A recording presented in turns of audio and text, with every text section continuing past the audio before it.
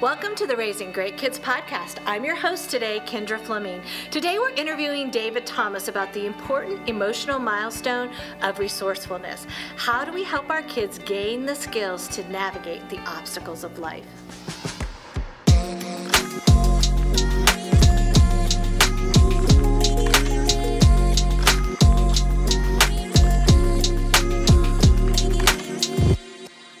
Hey, David, it's so great to be here with you today. Thanks for joining us. I am so thankful to be back with you. Thank you for having me. Yes, absolutely. So parents, today we're talking with Dave Thomas, the co-author of Are My Kids on Track? A parenting book that just walks you through all the milestones, both emotional, social, and spiritual, and what your kids need, the skills they need to be on track. And today we're going to focus specifically on the emotional skill of resourcefulness. So David, I'm so glad you're here, and I'm excited to dig into this topic. So, number one, why do you think this skill of resourcefulness becomes more important as kids get older? Yes. I would say, first off, I think the skills are of the greatest importance because the stakes are as high as they've ever been. Mm-hmm.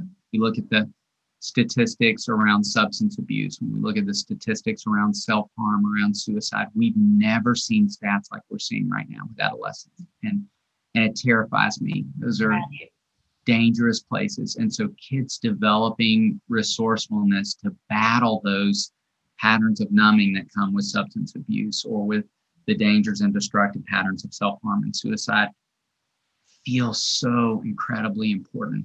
And where, again, to creating space for kids to come up against the heart, to struggle through difficult circumstances, to navigate discomfort in a way that creates opportunity, and they can tap into their capacity and their abilities.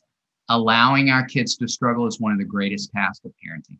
There is nothing easy about that. Every parent listening right now, hear me say that. I acknowledge that in my own experience as I sit with parents. It's not easy, but it is necessary.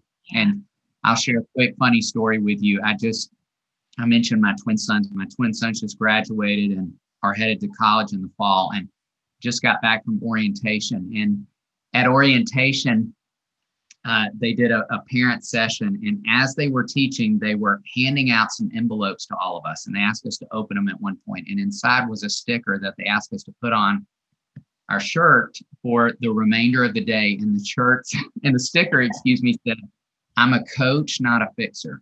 Oh, wow. And I thought that was absolutely brilliant. And I thought it was brilliant to make us wear it around all day long because we went into, touring different parts of the camp. We're seeing the dorm where we're going to lead them. We're seeing, all these different moments where it might feel instinctive to do a lot of fixing, a lot of doing, a lot of rescuing, a lot of paving the way. And they would even laugh with us all throughout the day and say, if you need to, just kind of touch your heart, tap your sticker as a reminder of who you want to be. And every one of us, that's who we want to be. And for some parents, I think it's just more instinctive to be a coach. And for some parents, it's just more instinctive to be a fixer. But we can all move more toward being a coach, even if it's not instinctive for us. Yeah. But I think it takes some work. I think it takes the work of our own resourcefulness. Yeah. I think so that we develop the skills around navigating the discomfort we experience when our kids struggle. Like that's a whole new category of discomfort we've never experienced until we become parents ourselves. Yeah. That the resourcefulness we'll need to watch the kids we love struggle. What if you're looking at a middle high school age girl that's on her way to college, and you can definitely see a big struggle with confidence? How, as a mom or a dad, can we help our daughter when we see that? I think that really could be a time when we want to evaluate pulling in an outside voice. Okay. And it may not necessarily be a therapist. It may be one of the amazing resources on the youth staff at your church. It could be a mentor that is a college age kid well and are connected to in some way. It could be a lot of different people, but we talk so often in our practice about how often we find that we're saying not just some of the same things parents are saying, but the exact same things, but it lands on kids, adolescents in particular, differently because we're not their parent. Yeah. And sometimes that's all that's needed. is an outside voice speaking some truth into kids where they can develop in that space, developing confidence, developing resourcefulness, developing resilience. But we reach a place as parents, and certainly in that stage of adolescence, where our voice becomes softer and the voice of their peers becomes louder. The voice of other adults becomes louder. And if any parent listening will think on that moment in your own experience, like think about the grownups who really had your attention. Maybe it was your youth pastor. Maybe it was an amazing college kid. Maybe it was one of your friends' parents that had the capacity to say a lot of things to you that landed on you differently simply because they weren't in the role of parent in that particular moment. I would say if you find you're coming up against the same struggle and your son or daughter's not able to hear from you in that moment, think about engaging an outside voice.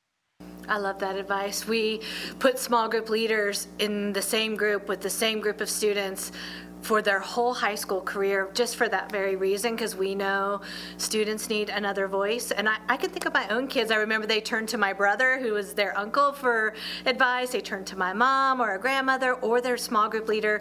Some of my grown adult kids still have relationships with their high school small group leader because they just spoke such truth in their life during those years. I think that is such good advice. Thank you for that.